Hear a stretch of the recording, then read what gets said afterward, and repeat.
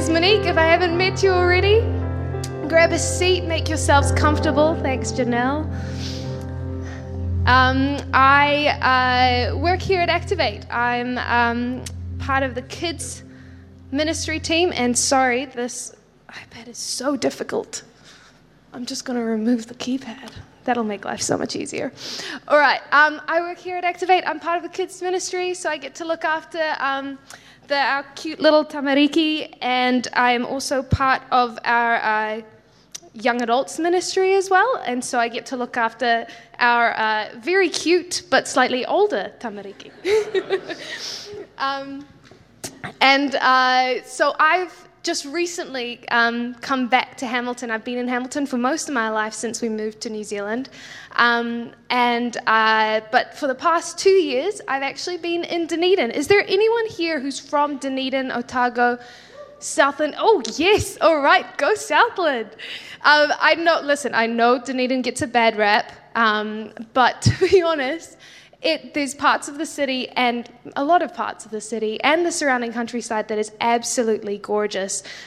So don't judge it before you get to it.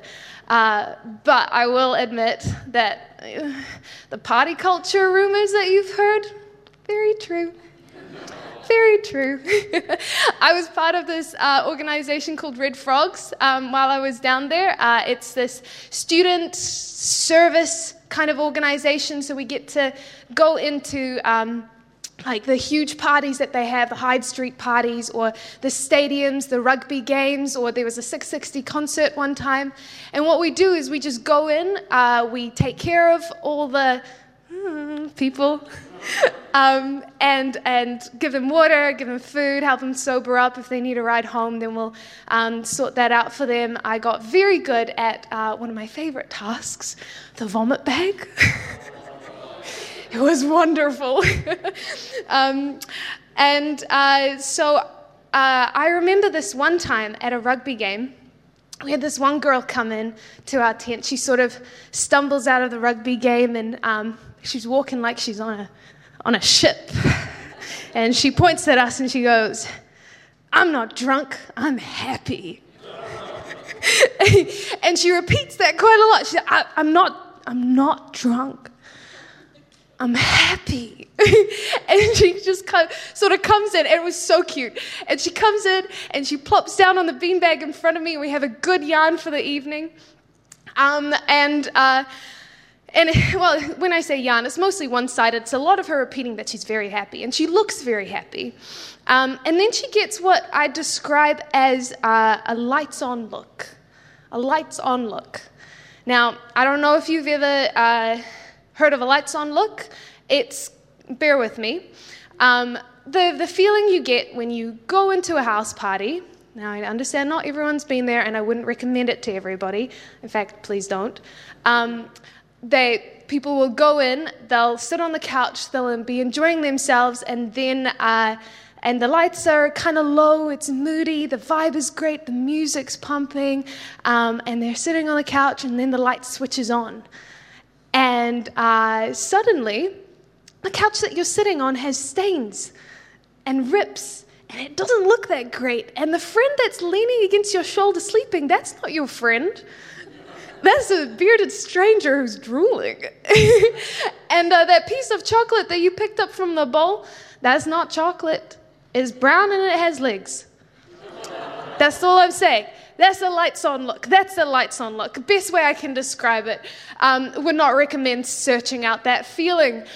It's the feeling where suddenly everything that seemed great is illuminated by these very unflattering white LED lights, and everything that you thought was good suddenly seems slightly dirty and hollow and empty. It's the lights-on look. So anyways, this girl, she had a lights-on look, and she sort of sits there, and 2 seconds later, after declaring that she is the happiest that she's ever been in her entire life, she's filling my vomit bag. And so lights on looks are super helpful for making sure that you don't have to clean yourself up afterwards. I think we've all had similar moments in our lives. Lights on moments where we thought what we had or what we were doing made us happy. And then the lights flick on and we realize that what we were doing wasn't actually as great as it looked. It was just sort of empty and hollow and a little bit dirty. We chase after the things in life that we think give us meaning. And the world tells us that it'll make us happy, and for a short time it does. And then we often find ourselves standing there with the light switched on, wondering why the happiness didn't last. Wondering why what the world told us was wisdom just ended up being a waste. So we've started this series on wisdom. Not sure if you're aware. Last week, Pastor Steve informed us that wisdom is actually looking at things from God's perspective, or understanding things from God's perspective and then acting accordingly. Pastor Michael this morning, everyone give him a hand, gave us a really fantastic word. He shared from the book of Ecclesiastes on why life is so fleeting and how we should live life well because it is fleeting. I'm going to talk about from the book of Ecclesiastes today as well, but from a little bit of a different angle. So I don't know how much you know about the book of Ecclesiastes. It's a very fun book.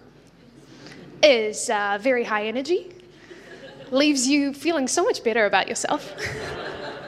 I've got some of my favorite quotes from it that I want to share with you guys, just to perk up your day. Here we go. All right. Meaningless. Everything is meaningless. All of it is meaningless, a chasing after the wind. And I declare that the dead who had already died are happier than the living. This too is meaningless, a miserable business. Oh, this one. Sorrow is better than laughter because a sad face is good for the heart. And this is my favorite. Death is the destiny of everyone. What a lovely ray of sunshine this author is. Like I said, super upbeat. You're not going to need a coffee shot in the morning. This will definitely get you stoked for the day. Now, before we go on, I just want to make sure that you guys understand where this author is coming from. It's written by, this book, Ecclesiastes, a person that we think is King Solomon. We're pretty sure it's him, the wisest man who ever lived. He was also probably one of the richest men who ever lived at his time. And people came from all over the world to see this guy, to hear his wisdom, to hear him speak. So he was super famous too. In essence, he seemed like the guy who had it all. And then he writes this book of Ecclesiastes. It's a story about how the wisest man who ever lived seeks to find the meaning of life. But Solomon writes, and I'm going to quote the YouVersion video from this morning. Solomon writes, not as a man who knows it all, but as a man who's chased it all. Now, I studied for 6 years psychology, so I'm super into science, and it's great.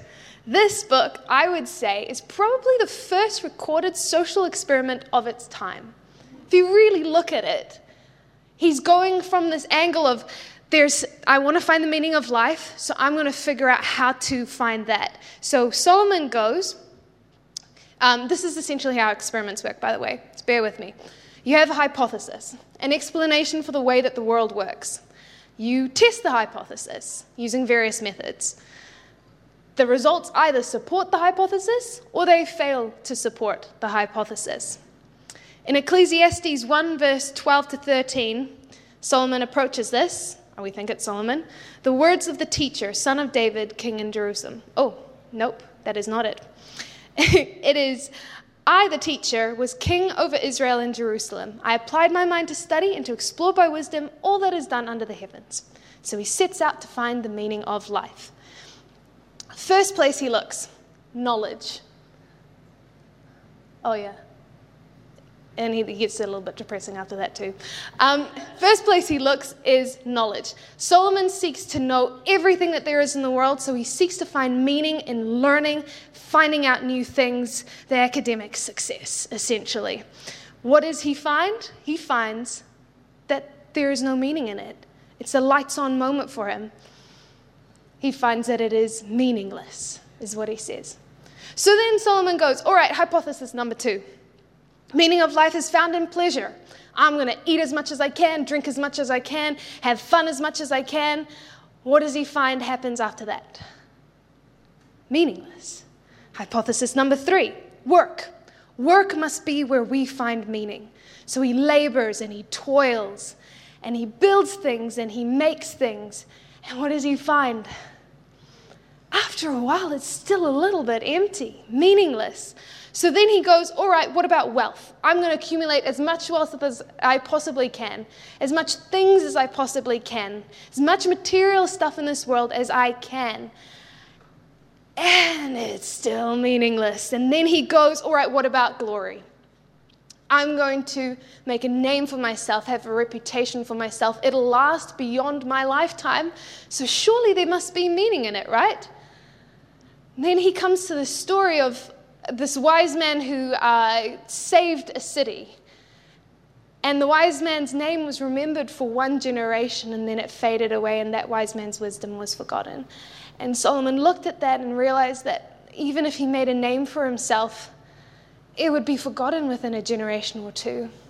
His words would be forgotten, who he was would be forgotten, and just remnants of who he was would be left behind. But that's not you, right? Your reputation isn't you, so meaningless. And then Solomon goes, what about relationships? Meaning in relationships, right? People are great. People are awesome. I think Jesus agrees as well. People are fantastic. Turn to your neighbor and say, you're fantastic. Yeah, that was also meaningless. Sorry to disappoint. Solomon, to be fair, he had 700 wives, so maybe he just had 699 too many. Just saying. So at the end of the day, he goes, there was no meaning to be found in anything under the sun. No meaning in the things of this world. He decides that this world that we live in doesn't produce the things that we are longing for. It creates a lights on moment every single time. Key phrase here, under the sun. So he's talking about everything under the sun, everything beyond the scope of God. So we come at the end of this grand experiment, and I just want to pause before Solomon gives his conclusion, because this is not just something that the wisest man who's ever lived has come to this conclusion about. Anyone know Brad Pitt? In a Rolling Stones article, Brad Pitt, fantastic actor sometimes, said, man, I know all these things are supposed to seem important to us. The car, the condo, our version of success. But if that's the case, why is the general feeling out there reflecting more impotence and isolation and desperation and loneliness? I say, if you ask me, I say toss all of this. We got to find something else. Because all I know at this point in time is we're headed for a dead end, a numbing of the soul, a complete atrophy of spiritual being. And I don't want that. I'm the guy who's got everything, I know, he says. But I'm telling you, once you've got everything, you're just left with yourself. I've said it before and I'll say it again. It doesn't help you sleep any better, and you don't wake up any better because of it. So we come to the end of this grand experiment where nothing under the sun really matters, really fills that void in our lives. And Solomon concludes with this point. Now that all has been heard, Ecclesiastes 12 verse 13, now that all has been heard, here is the conclusion of the matter. Fear God and keep his commandments, for this is the duty of all mankind. Fear God was his conclusion. Follow his ways was his conclusion. There is no true satisfaction apart from knowing God and following his ways. It's the light Solomon sees by, and all his wisdom, what he concludes is that we should see by this too, that the meaning of life, full joy and satisfaction, comes from fearing the Lord and obeying his commands. Now, fearing the Lord, I just want to be very specific, doesn't mean being scared of the Lord. It's fear in the sense that it is the respect, sometimes that a servant has to its master, that you fear and serve your master. But in another sense, it's also mostly the awe and reverence that is stirred up by considering something greater than yourself. Think of the ocean, right? Poor comparison, but think of the ocean. It's vast and untamable and way too powerful for you to ever control. We fear the ocean not because we are afraid of it, but because it stirs respect in us. And the ocean doesn't even come close to God, the maker of heaven and earth, who split the seas and made great pillars of fire and healed the lame and made the blind see and raised the dead to life. That is the God that we get to have awe and respect for through him and in him and for him all things were made. What does that stir in you? I think of this song.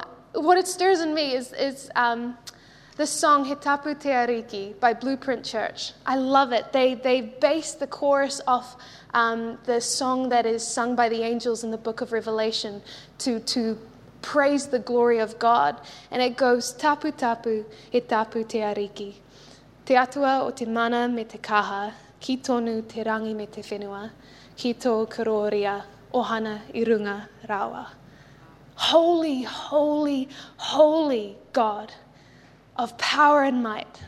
Heaven and earth are full of your glory. Hosanna in the highest. Doesn't that stir something in you? Doesn't that make you want to just praise God? Be thankful to him. 1,000 hallelujahs that we were singing.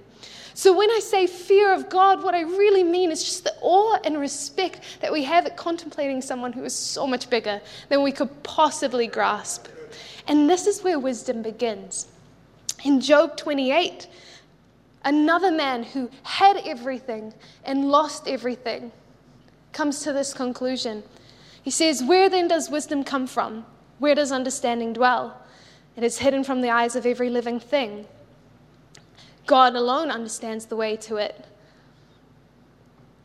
When he looked at wisdom and appraised it, he confirmed it and tested it, and he said to the human race, the fear of the Lord, that is wisdom, and to shun evil is understanding. And in Proverbs it says that the fear of the Lord is the beginning of wisdom. Do you start to see a bit of a pattern happening here? This awe and awareness of the Lord that we serve is the foundation upon which we build wisdom, to pursue that which actually gives meaning, to live not just for the moment, but for eternity. My friends, we were not created for this moment. We were created for eternity. If you live in the light, you won't ever have a lights on moment. See, Pastor Steve said that wisdom was seeing things from God's perspective and then acting accordingly. I want to just say the same thing, different angle on it. Live in light of eternity. That is what we are called to do. That is fear of the Lord. That's the response that it stirs from us. If you live in the light, you won't ever have a lights on moment. John 8 verse 12, Jesus said, I am the light of the world. Whoever follows me will never walk in darkness, but will have the light of life. See, it's comfortable to go for the mood lighting, to live your life prioritizing the things that look good in the moment. Success, fame, money, relationships, fun, they all look good in the half light. They're fun for a time. I've chased these things too. I'm by no means innocent in this regard. I've compromised a lot to feel good for a short while. This girl that I was speaking to at Red Frogs, she was crying a lot in between bouts with a bag. And she started telling us her story. So in between those moments where she had some free time, she started to tell us about how she'd been at the rugby game, but she'd come alone because she was a first year and 6 months in she hadn't made any friends at her hall. And so no one had come out to join her because no one had gone with her in the first place, and she was deeply lonely. And so she partied to numb the pain, to have a little bit of fun in her life. And so we talked, and then she turned to me and she said, why are you helping me? Why are you doing this? You don't even know me. And I said to her, we do know you. We're just like you. I looked at her and all I could see was myself reflected back in her eyes. I never partied and got drunk, but I chased meanings in so many other areas that were not God. Relationships, work, perfectionism that hid my flaws from everyone else but myself. it was never enough. I tried to silence the gnawing in my chest that said that there was something more than just this life that I was living. We are no better than any other human being. We're all broken. We're all flawed at the end of the day. We are all broken people in desperate need of God. And I want you to understand that Solomon already knew God. So when he's pursuing all of these things, it wasn't like he wasn't aware of God. It wasn't like he wasn't aware that there was meaning in God. We're just as capable of getting off track, of slipping and prioritizing temporary things as any other human being. But we were not made to live for the moment. We were made to live for eternity. Ecclesiastes 3 verse 11 says, "He has made everything beautiful in its time. He has also set eternity in the human heart, yet none can fathom what God has done from beginning to end." So what are you pursuing? What are you chasing after to find meaning in? To settle that sense of eternity? I know the easiest way to figure this out is to just look at what you're spending your time on. What are you prioritizing? What's your energy getting poured into? What are you seeking to fill that void that isn't God? Wisdom is built on knowing what matters and acting accordingly. So if we live in light of eternity, we'll restructure our lives accordingly. I look at Chloe, who's done such an incredible thing today. She's dedicated her life to God, and then she's taken that next step of obedience. She's restructured her life in light of eternity. How beautiful is that? Knowledge, pleasure, work, wealth, glory, relationships, none of these things bring lasting meaning. They bring short-term joy and instant gratification, but they do not echo into eternity. There are no lights-on moments in the light of God's glory and grace. If you want to avoid the lights-on moments, I think you need to live in the light in the first place.